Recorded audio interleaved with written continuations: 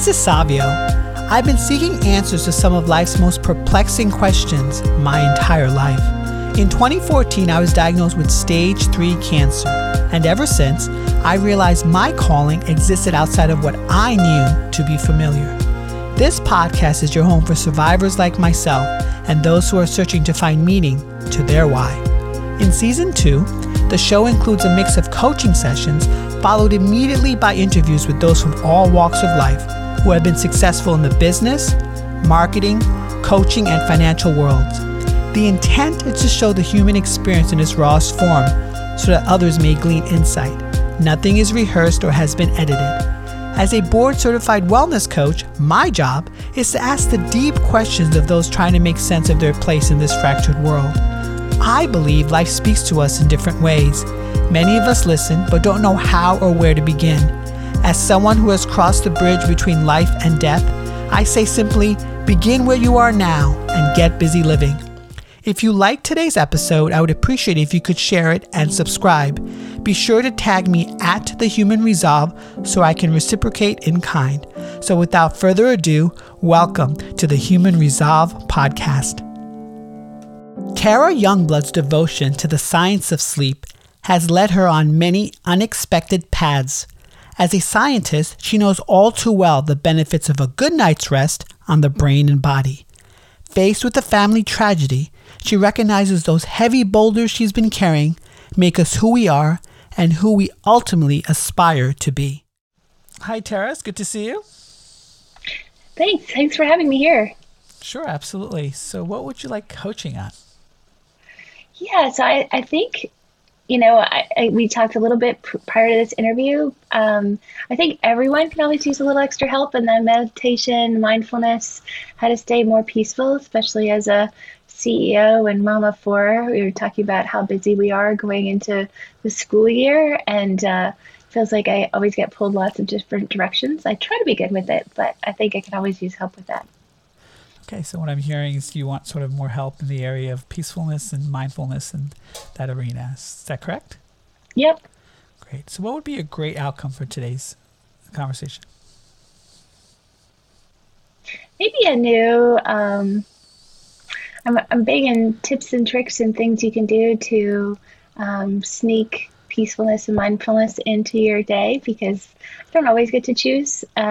As we know, as parents especially, you don't always get to choose when those moments are.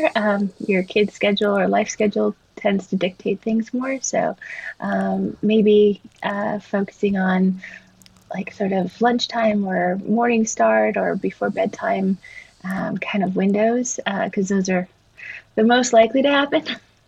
Okay.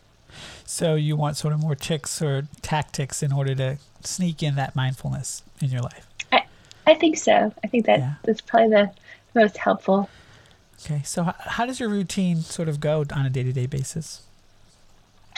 Well, I actually only have one at home right now. So getting him off to school, I have a dog. So once I get him to school, usually that's where I kind of focus the peaceful time of taking a nice long walk with my dog and sort of just really focus on gratitude and peacefulness during that time of a little less for me about what to do for the day, trying not to think about that yet. It's sometimes hard, but really sort of spend it a little more reflective. And then obviously I go to the office, and that's where, there's a lot less control of what happens day to day. It's pretty inconsistent. Try to do something at lunchtime to get out of the building and walk around, get some sunlight. But it can change day to day on what that looks like, again, because of the work schedule. And then we have after school practices start. So I usually grab the dog again. She's a big part of my peacefulness partner. And we walk while we're waiting for my son to do his practice. And then there's dinner, and then some form of whatever the evening takes. Not quite homework too stiff yet, but sometimes it's homework, sometimes it's work stuff, sometimes it's just laundry, all those kind of things. And then obviously then there's the sort of bedtime routine that's, again, starts with dog walking usually. And then, a series of shutting down for the day, I tried to keep a pad of dumping the stuff of what my day was right by my bed to try to do that as the first process. And then it really depends on how stressful the day is, what kind of happens after that. Yeah, so I'm hearing a lot. I mean, how would the ideal version of peacefulness, mindfulness work in your life? Really try to listen. I visualize sort of energy flow as a river. That's probably because I'm a water person. But I think about if I'm peaceful, then I am in the river and I'm able to accept of what's coming and going, and really peaceful on that interchange that happens during the day. When I'm not, I'm definitely, I'm on the side of the river and it's passing by, and I'm like, oh, that would have been great to do then. And I feel like I'm always, there's a fear of missing out, or there's a lot more obstacles. The day doesn't flow very well. So on those days where, the routine or the moments of peacefulness get rushed, or they don't actually happen, because that happens sometimes too, with kids or whatever, that's when I definitely don't feel like I'm in that moment and able to sort of exist throughout my day. It kind of sneaks in all over the place. I still functionally get through the day, but it's definitely different if I'm not, as I call it, in the river. I don't know if that's the right descriptor, but that's how I could probably the visualization person is that spend a lot of time on sort of having my visualization of my castle. It looks a lot like Rivendell in Lord of the Rings, and sort of like, if I'm successful, I get all the way back there and where the river starts, and then some days it's harder to stay in the river. Was there ever a time in your life when you were deeply embedded in the river? I think sometimes more than others. I didn't have a particularly peaceful childhood. You know, and so I think I strove to find those places. So even as a little girl, I lived on a farm, so I could escape the chaos of what happened in the house, and that probably is driven back to, go sit by the river and listen and just kind of be. There probably is a physical element of and at the innocence of a child to be able to lay on the grass and next to the river and watch the clouds go by. That's probably the ultimate sort of visualization of what that just being. And I don't think I realized what I was doing then, but still kind of look back of like that's just the ultimate, to just kind of lay in a field and listen. It's always hard. It's harder to do that, on the fly, of course. Yeah, absolutely. Would you like to try a little experiment with me? Sure. Yeah. So just want you to get comfortable in your seat. If you feel inclined, you can close your eyes or just soften your gaze. Just want you to take a couple of deep breaths in and out. And we'll just do a quick body scan. I just want you to breathe into the different body parts that I mentioned. The top of the head, forehead, the eyes, the nose, the ears, the mouth, the lips, the neck, the shoulders, the upper body, the stomach, the torso, the legs, your feet. Just want you to take a couple of deep breaths in and out again. When you think about or feel this river, is it landing anywhere in your body? I think in my stomach right now, which is an unusual spot, I think, but that's where it feels like at the most moment. Can you describe it? I think it's like if I'm thinking about, what part of my body is sort of speaking the most, that is what's most vocal right now. So it's more about like my thought keeps getting drawn there versus any of the other places you mentioned for some reason. Does it have anything to say or to tell you? There's some pivot points in business and in life as we go, and there's a lot of conversation of sort of like that gut instinct. I don't know if it's like trying to remind me to be peaceful. That I do feel like that gut instinct is a broader. Obviously, there's the element of myself in it, but I feel like gut instinct is also a bigger part of listening to the river. So maybe that's, if I had to guess or had a sort of feel, that would be what I'm guessing. What's the context that the gut instinct wants you to do?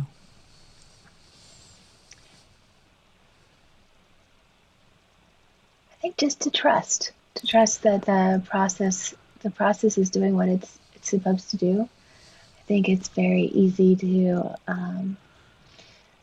want to feel like you're in control when there's really not as much a sense of control. And so I think that is, especially as running a company, you have to obviously have a sense that you're in control, but there's also a sense of letting go and just letting it be. And so I think it's much more in the trust that the right things are happening instead of stressing about the things that may or may not happen. In your childhood, you said you used to walk and be by the river. Did the river have an agenda? No, no. I think I was a pretty wandery child with a very big imagination. So I think I was always driven to the stars. So I'd often do it, when it was dark out as well. So even from a little girl, I've always wanted to go to the stars. And so I think there's a big connection of the river to the sort of broader universe. I think that's where that sort of energy connection comes from. So this sort of trusting aspect, how do you think you can sort of make some of these actualized in your life?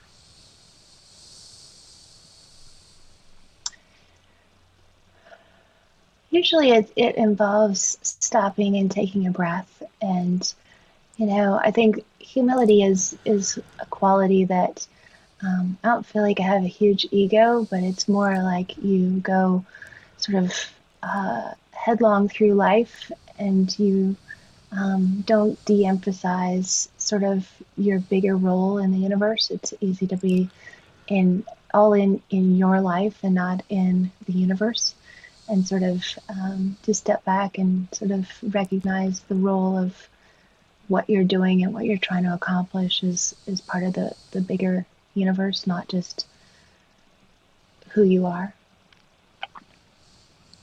So how would those steps look like in your day-to-day?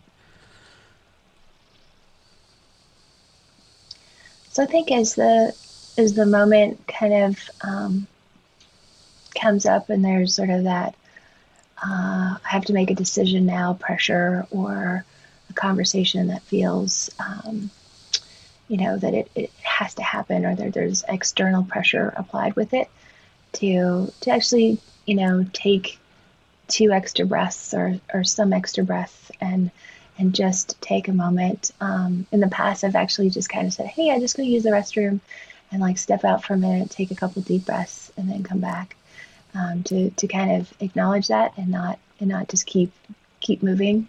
I think that the physicist in me is molecules in motion are the faster they get, the faster they get. But to constantly be focusing on how can they be a little bit slower and how to make room for that space and that peacefulness, even in moving molecules. There's lots of space in gas. You don't feel like air is busy, but it's way busier than a solid. But it's because there's lots more space between the molecules. And so making sure that I give space. And how would this look like in terms of, your team? I think I think we generally, as a team, there's obviously different personality types, and some personality types are way more attuned to being able to do this than others. So there's that friction trying to recognize what I need versus what another person on the team needs.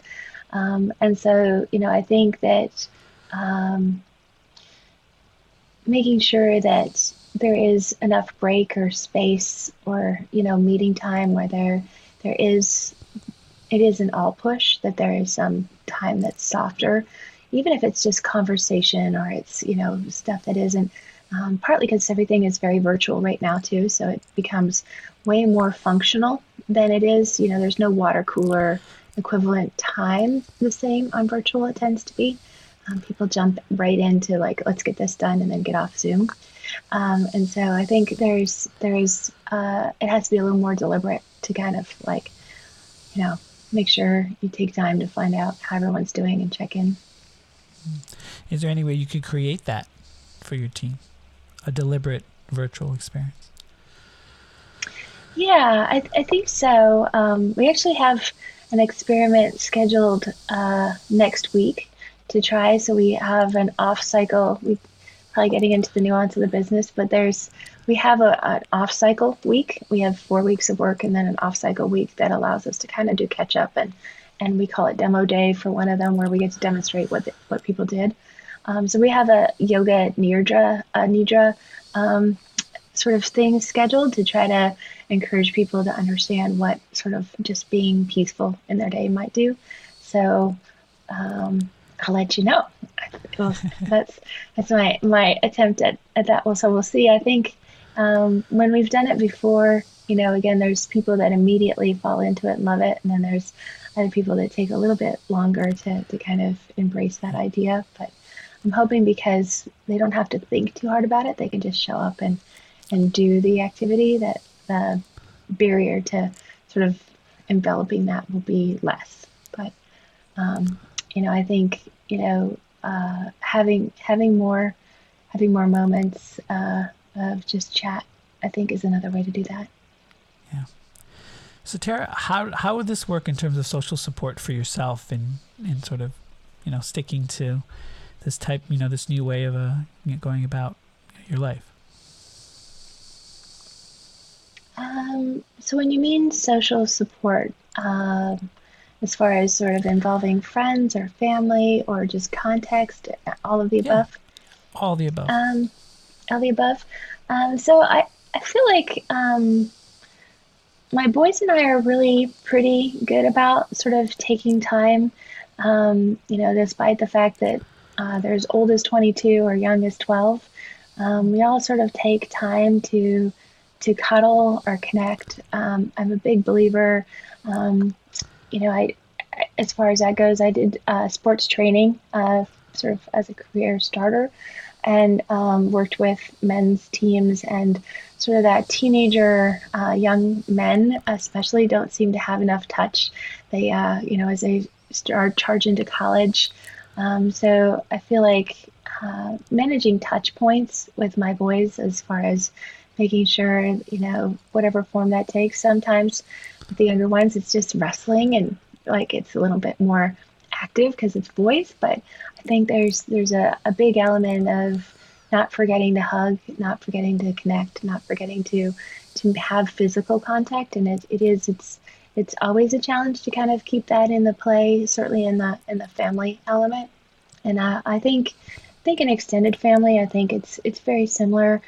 COVID with grandparents and people like that, have kind of put of like, you don't touch, you don't hug, you do those kind of things. And so it's definitely been trying to find balance there of how to connect. So I think that there's definitely, the world has given us a pretty big challenge on how to find ways to be peaceful in a bigger social context. Certainly way different than we had done it for a long time. Very sort of must touch or hold hands or do some physical connection usually when we get together, and that's kind of been pushed to the limits, obviously. So I think that is harder than would be normal right now, for sure. Yeah. So how would you handle obstacles coming your way? You said you wanted to incorporate a lot of, this element of touch, but also just, forming that connection with people. How would you handle that? I think listening plays a big role. I think when you're moving fast, it feels harder to listen and to really listen versus just sort of take a breath and make sure everyone has a chance to fully verbalize and share who they are. Um, so I think that's an element again that isn't restricted to whether it's virtual or in person. Um, Allow bigger pauses in a conversation to make sure that there's a chance for opportunity to share or to get to that, and make sure the conversations last long enough to get to a spot where they get to have emotional discharge. Because I feel like that's the other thing that's harder right now is it feels like conversations are faster and further apart, and it is harder to get to a spot where you get to emotionally share versus just sort of talking about the superficial stuff on top. Getting the next layer down feels a lot harder with people right now. I think everyone's a little guarded, and probably, on reflection right now, of just part of that is sort of that underlying sense of stress or fear or, anxiety people have with the pandemic going on, whatever your place is in it. There's just this underlying sort of simmering. And I don't know if that's sort of factoring into people being a little bit more reserved and sort of pulled back. I don't know if that's part of it, but it does seem to me that people are a little bit more like, in their own space, a little more reserved. It takes a little longer to get too comfortable or sort of that emotional layer versus before, for sure.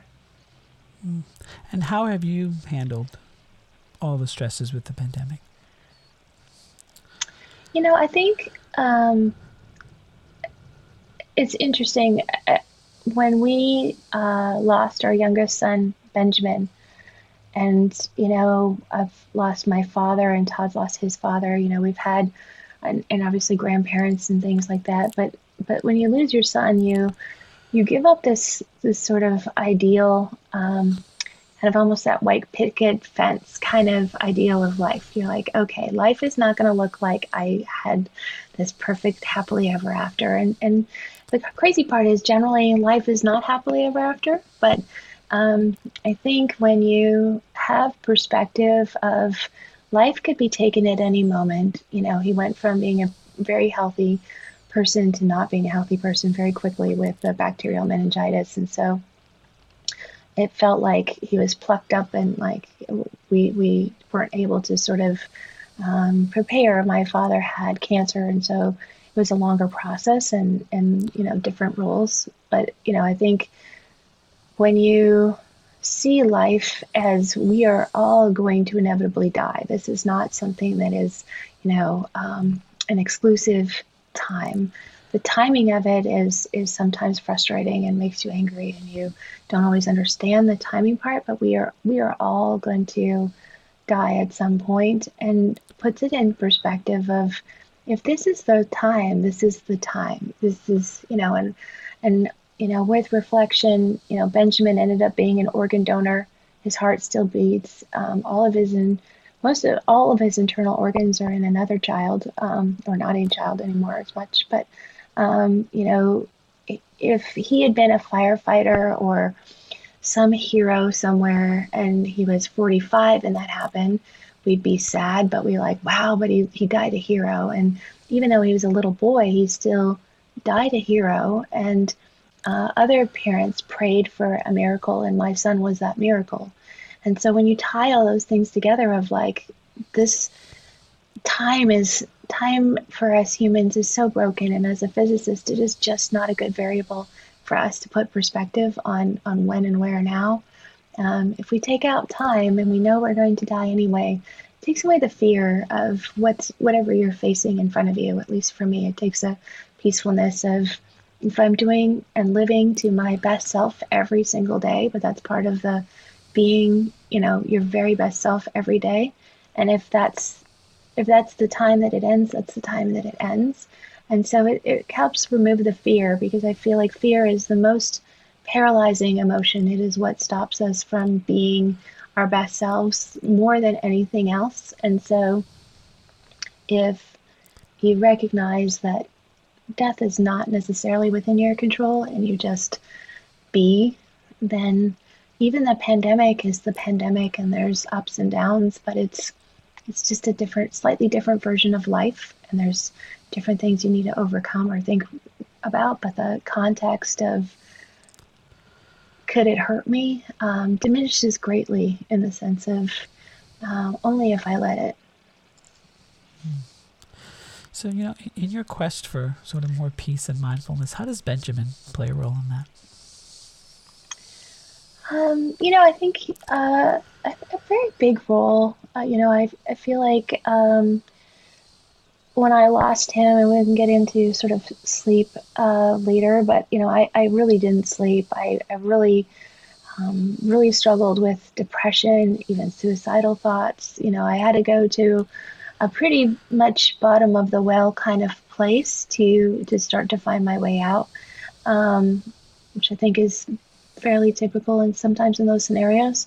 And so I feel like in a lot of ways it's been a gift, because I don't know if I would be the person I am today if I hadn't had to figure that path out, if I hadn't had to put framework in, if I hadn't sort of, even just in how I relate to people, work with veterans and other people with trauma or things they've gone through, and the level of empathy that I'm able to have because I've been to the bottom of the well, at least for me, whatever that well bottom looks like for people, but it is in essence a gift of itself.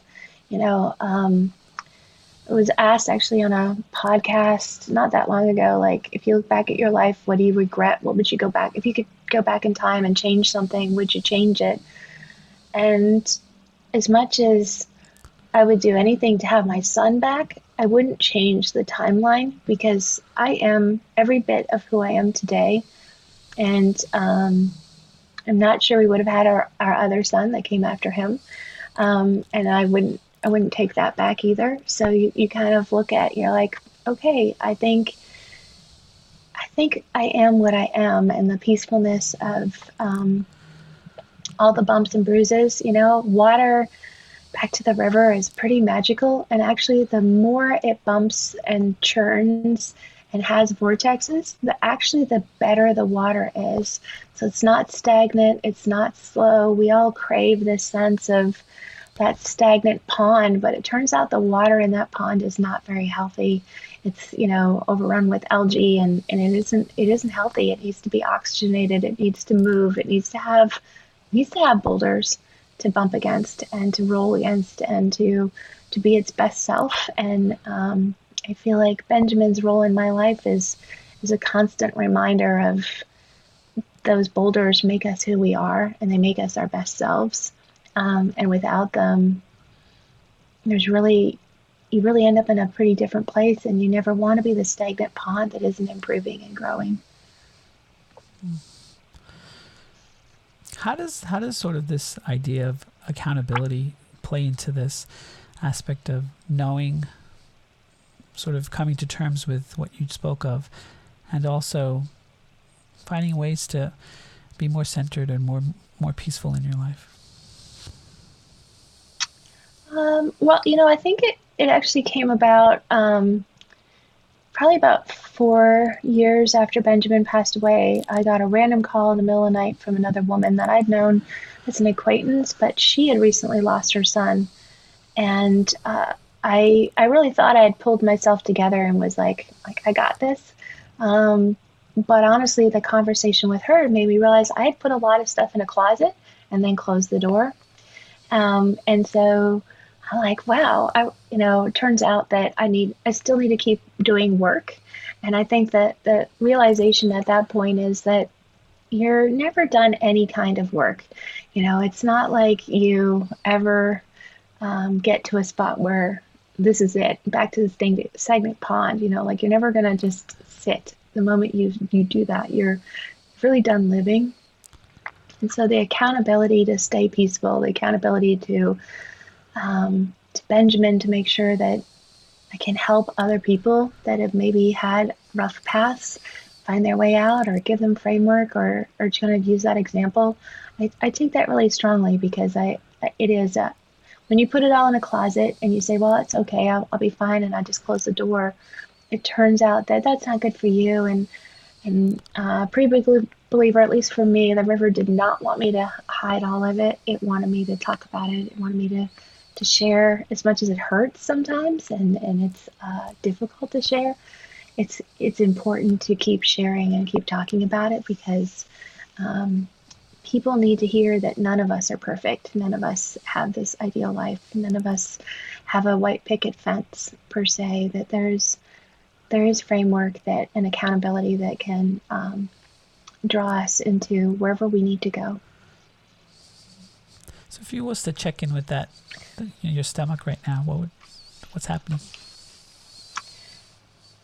I think it's generally whenever I sort of focus back, and for me it's about, what is my mission in life, what is my goal in life, am I doing the right thing, am I working on the right stuff, and I think that there is a peacefulness of like, yeah, you really are on the right place. If I was doing something else, would I have the same opportunity to share or grow, or kind of be a part of the solution for more people? That wouldn't happen. And so, my gut is like, yeah, you're working on the right stuff. So how do you think you can sprinkle in more of that river feeling?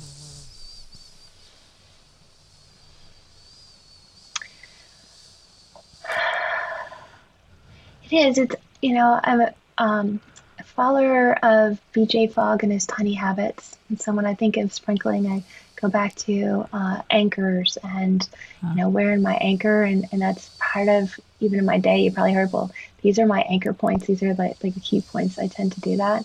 But I think to continue to sort of look for where are those other anchors of, even just in a meeting, what are the trigger points of, okay, when I look at the agenda, can I create spots where even in an agenda that there's anchors within that aren't just sort of sticking them to these bigger spots that I certainly started out with and are successful, but how do I continue to break down and find more and more smaller anchors to sort of break up those segments, so the segments between those reminders are less and less over time. Wonderful. I think this is a great place for us to transition into the interview portion. So tell my audience more about Tara Youngblood and what you do. Yeah, so my husband and I are co-founders of a company called Cryo, which makes chilly sleep products, which is cooling or heating for your bed.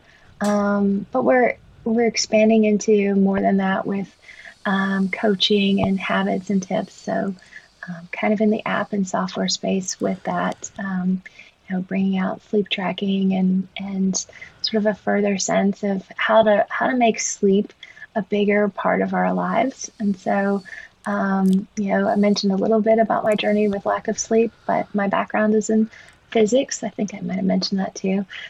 So I tend to sort of derive where I am from that. But I've also spent time in Chinese traditional medicine and Ayurvedic medicine, neuroscience, psychology, behavioral psychology, including PJ Fogg. I mentioned all of that. So I think I touched on a fair amount already without meaning to. I guess those are all core elements of myself. And then we live in Mooresville, North Carolina, in the U.S., and we have 4 boys and clearly a dog. So that sort of sums it up, I think. What's the biggest pain point beyond the obvious when it comes to some of the customers that you have when it sort of deals with sleep in general?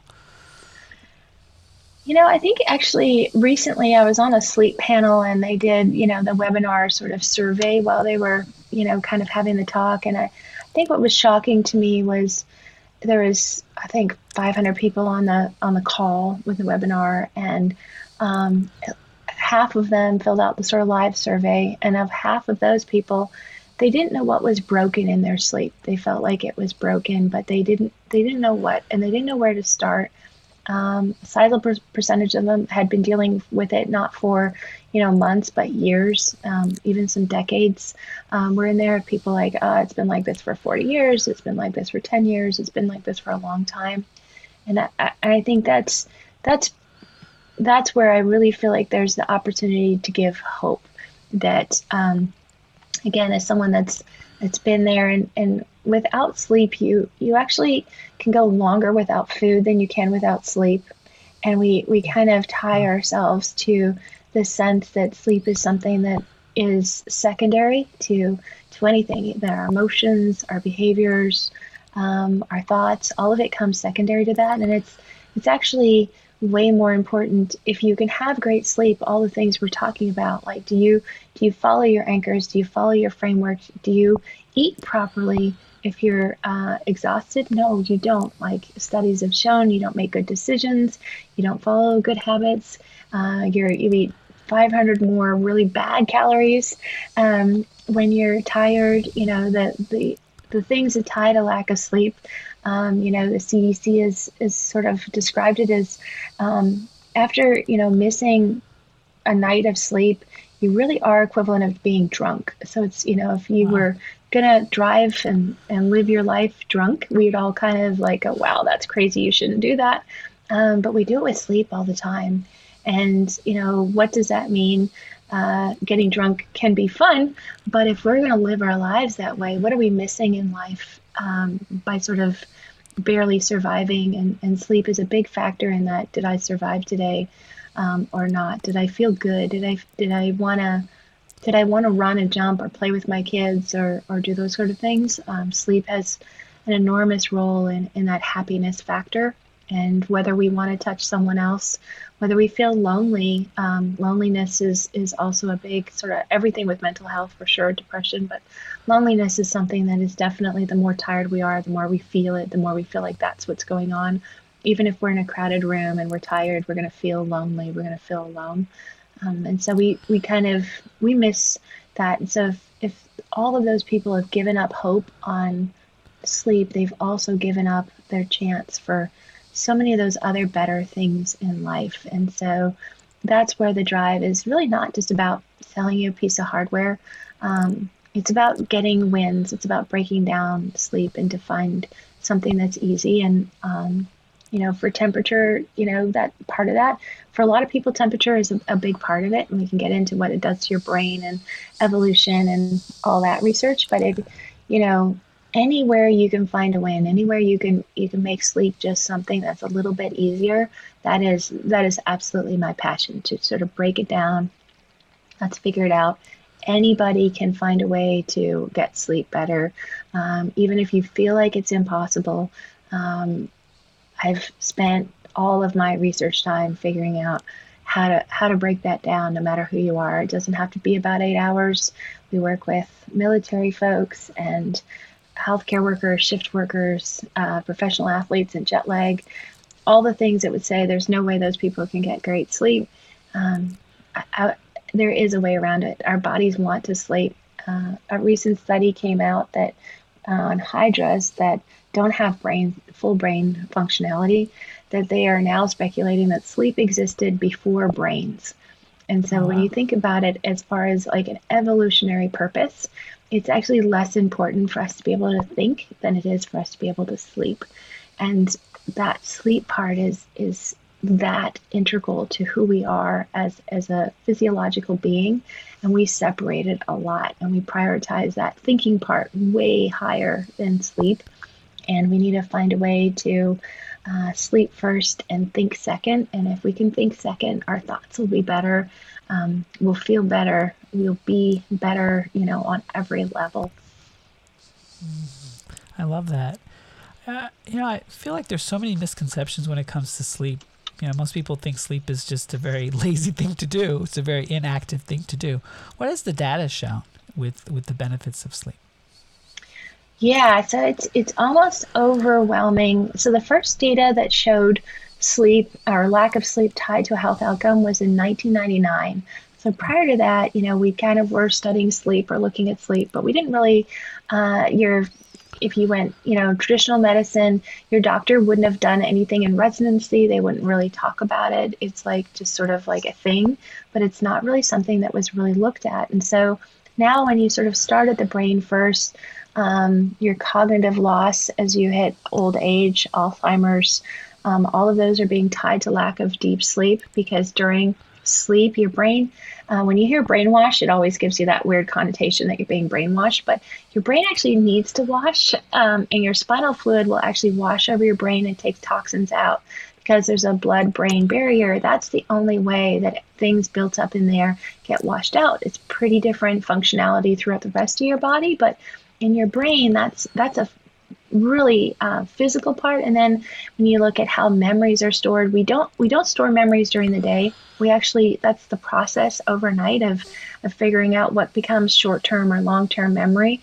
It's why you can kind of remember what you might have done 2 weeks ago, but you don't really remember 4 weeks ago, unless there was a major event or something you needed to remember. It becomes part of that memory, but that process happens at night. It helps us to figure out when and where to file things. So I love the analogy of, if you put files on your desk every day for a year and never filed them, you wouldn't be able to work at that desk anymore. And it does very similar things to your brain. You go to cardiovascular system or lymphatic system or so many of your healing elements. You don't really heal your body during the day. So most of those functionalities are happening at night. And when you think about it, especially when you're stressed out, it's part of that fight or flight, that's that half of your body. So, you're going to be highly functioning and get through your day, but you're not going to be doing that sort of digestive and slower parts and the healing part during your day. You've been designed to kind of do that at night during rest.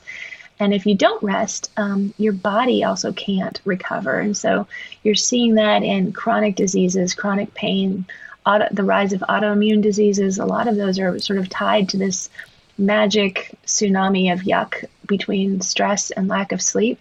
Really is sort of the pressure that creates these problems, and even cancer and diabetes, all of those things, we are genetically predispositioned to what those might be.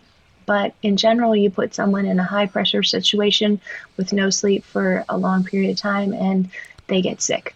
And it's just about what way they're going to get sick. And a lot of that's driven by what their genetics are, what the history is of their body.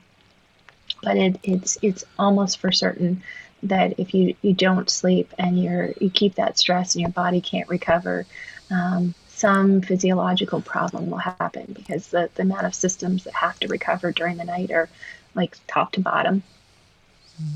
So Tara, I'm fascinated with something you mentioned earlier about sort of thinking and then sleeping, and I realized that we haven't, as a society, been taught great sleep hygiene. So when you think about sort of exercising, you think about sort of building that muscle, building that tension, allowing that to grow and expand. I've never been taught anything about sleep hygiene when I was growing up at all, and it feels like even as adults, some of us are still doing the same things we were doing when we were younger. So how do we sort of rewire sort of that? Yeah, I think it's important to think about the power of sleep. So Thomas Edison probably made this most famous. You can Google black and white pictures of him laying on his workbench. But we think about sleep as being lazy, as you kind of pointed out, versus actually igniting our brains. And so he would actually think about a problem and then fall asleep. He'd hold 2 steel balls in his hands, because this part of sleep is called hypnagogic sleep. And once you fall asleep, within about 5 minutes, your body relaxes. So it's in that first 5 minutes of sleep before you fully relax. But when his body would relax, he'd drop the steel balls and wake up. But there's something very magical that happens in our brains. And to call it like an LSD trip makes it sound weird and crazy. But it is, in the sense that, or if you're a Matrix fan, the laws of the physical universe aren't part of that thinking process. So if you can imagine, Salvador Dali used it, Van Gogh, different creative types, from like truly engineering problems like Thomas Edison all the way through, certain people have found by accident, but it is really a thing. It's been studied. I spent some time with a group at MIT Media Lab that are working on gloves that could help do that instead of steel balls. And it is amazing. when you let go of the physical parameters and all of the limitations that may be holding you back on a project or a problem or a creative thing you're trying to solve, and you just let it be and you let your mind go, the possibilities truly are endless. And so I think part of it, back to how do you respect, how do you feel like sleep is good, when you give it sort of this powerful thing, I think is a first step of like, and if you ever sort of try that, take a nap when you're really struggling with something, struggling emotionally or in a problem, and take a nap. The studies have shown, like, it's very well documented that you will actually the whole sleep on it, and you'll decide your brain will continue to iterate and work through those during sleep, and in a way that your prefrontal cortex, when you're awake, your conscious mind cannot do. It's just not the same. And so when you put the power into that activity, instead of it's taking me away from time with my family, it's taking away from your day instead of empowering it to be the powerful part of your day. It's the chance to, it's like interval training. You look at the power of fitness and interval training. Like, if you push to the limit all the time, it's not the same as pushing and pulling back, pushing and pulling back. And it is that give and take, and our bodies are designed to do amazing things with sleep. If we recognize it as an amazing thing to do instead of a have to do, pain in the butt, yuck thing that is disrupting or taking away from your life, instead of enhancing it and making it bigger than it ever was before. And so the hypnagogic one is usually the one where, like, okay, you just have to visualize that sleep is empowering. And if you can do something that's empowering as part of your day, that's going to like lift you up, make you feel good. It's designed to give you a rush in the morning. Like, if you can figure out and dial in sleep, you actually get a hormone rush in the morning of cortisol. You shouldn't need caffeine. Your body's been designed to do all that brilliantly. We've made sleep very hard for our bodies because we don't respect it. So I think always the first step is like, wow, sleep is actually kind of a cool thing. Yeah, no, it just made me think back to when I was in college. I pulled out all those all-nighters eating Dominoes. I could have fed myself to something free and fast like sleep. And the studies have shown unequivocally that staying up all night, you're actually way better off. Your brain remembers way more than you know, and during sleep is when it's filed. So if you're studying and you don't sleep afterwards, it doesn't stick as well. So you'll actually only get about 25% in. But if you studied for less amount of time, just read the material instead of feeling like you needed to pore over it all night, you'd actually remember up to 50% versus 25%. Wow. It's phenomenally different. We think that more time in front of the books is better, but our brains are, again, back to, they're really magical. And if sleep is going to be what files it, and you don't file it, so then you get into the test and you're like, oh crap, I just read that, I don't remember what it is. That's because you didn't sleep on it. You didn't file it. You didn't put it where it needed to go so your brain could pull it back out again. Yeah, that absolutely makes sense. So besides purchasing your wonderful products, what's the number one tip you can give a listener right now who's struggling with sleep, with literally everything going on in the world right now? Yeah, so I think, first is to identify, like, are you having a hard time falling asleep? Do you wake up in the middle of the night? Or are you just waking up in the morning exhausted? And the tips for each of those are just a little bit different. So I'm going to cheat a little bit and give you 3. So for falling asleep at night, I do recommend sleep has to be turned off. There is actually a sleep switch. It's coined by Clifford Sapir out of Harvard. It is entrained to a change of temperature. And so you really want to turn on sleep and turn off sleep. So if it's not turning on, remember, did I turn off first thing in the morning when you wake up? Get outside, turn off the sleep switch. Try to keep your stress levels in check. And if you get into bed, I highly recommend trying Yoga Nidra. I think I mentioned it, that was going to sort of have my staff do it. And it is very simple. You can Google YouTube Yoga Nidra. We have some on our site as well, but it's very simple. It's when you think yoga, you think lots of poses and moving around. This is lay like a pencil and honestly do not that different than you walked me through of like think about different parts of your body and breathe. So it's the most simplest thing you can do, but it actually, studies have shown it can give you the same rest as some deep sleep. And so you're putting yourself in a state to do that. So that's my sort of bedtime tricks. If you wake up in the middle of the night, it's almost always temperature related. Unless you're have a prostate or bladder issue, but if you're waking up in the middle of the night, you're too hot. We want to be coldest in the middle of the night, and that's where a product helps. If you want to try it, have a cold shower or do something before you go to bed to try to lower that core body temperature. Your mattress might be too hot is another one. All the foams tend to reflect our heat back to us in the middle of the night. And so really consider temperature if you're waking up in the middle of the night. And if you're waking up exhausted in the morning, a lot of people don't realize that we're fasting at night. And so we don't want to have anything with a high glycemic index. We don't want to have a big meal before bed. But a snack of like some almonds or nuts or something will actually often help people waking up tired in the morning because they have a low blood sugar is part of that exhausted feeling. Obviously, if you're just not getting sleep, you're not getting sleep. But if you're waking up just feeling tired and you did your 8 hours and you feel like you slept, consider some of those kind of options. And again, your body will naturally release cortisol if you turn off sleep. So back to that sort of first tip of this, instead of reaching for the caffeine first, really think about how do I trigger my body, and warming up in the morning. So exercise, moving your body, getting sunlight are all things that'll turn off sleep, stop making us feel so sleepy, making us feel awake, and really help us start our day. Awesome. Well, you intrigued me, so you definitely intrigued some of my listeners. Where can they find more about you, your company, your work?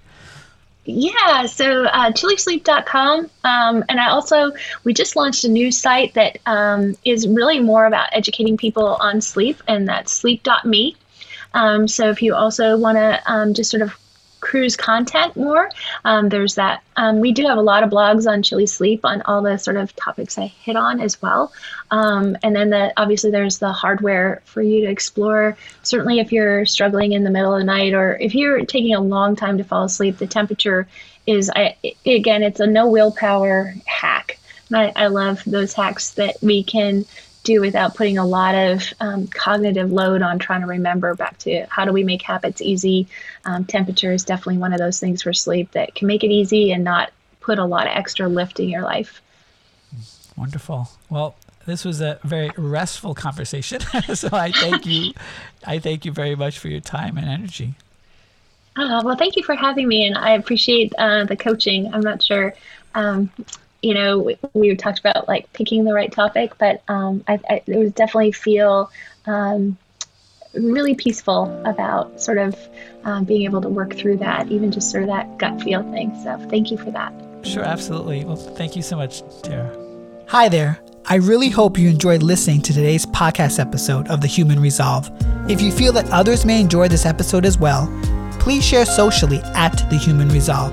They can also visit my website, thehumanresolve.com, where I offer one-on-one coaching sessions, daily prompts to move you in the right direction, synced directly to your smartphone, and a subscription to my weekly newsletter where I probe into the secrets from living smarter to feeding your 3 brains. If you could also help me out and give me a review and rating on this platform, because I do care what you have to say, I would really appreciate it. Now, get out there, my friends, and get busy living.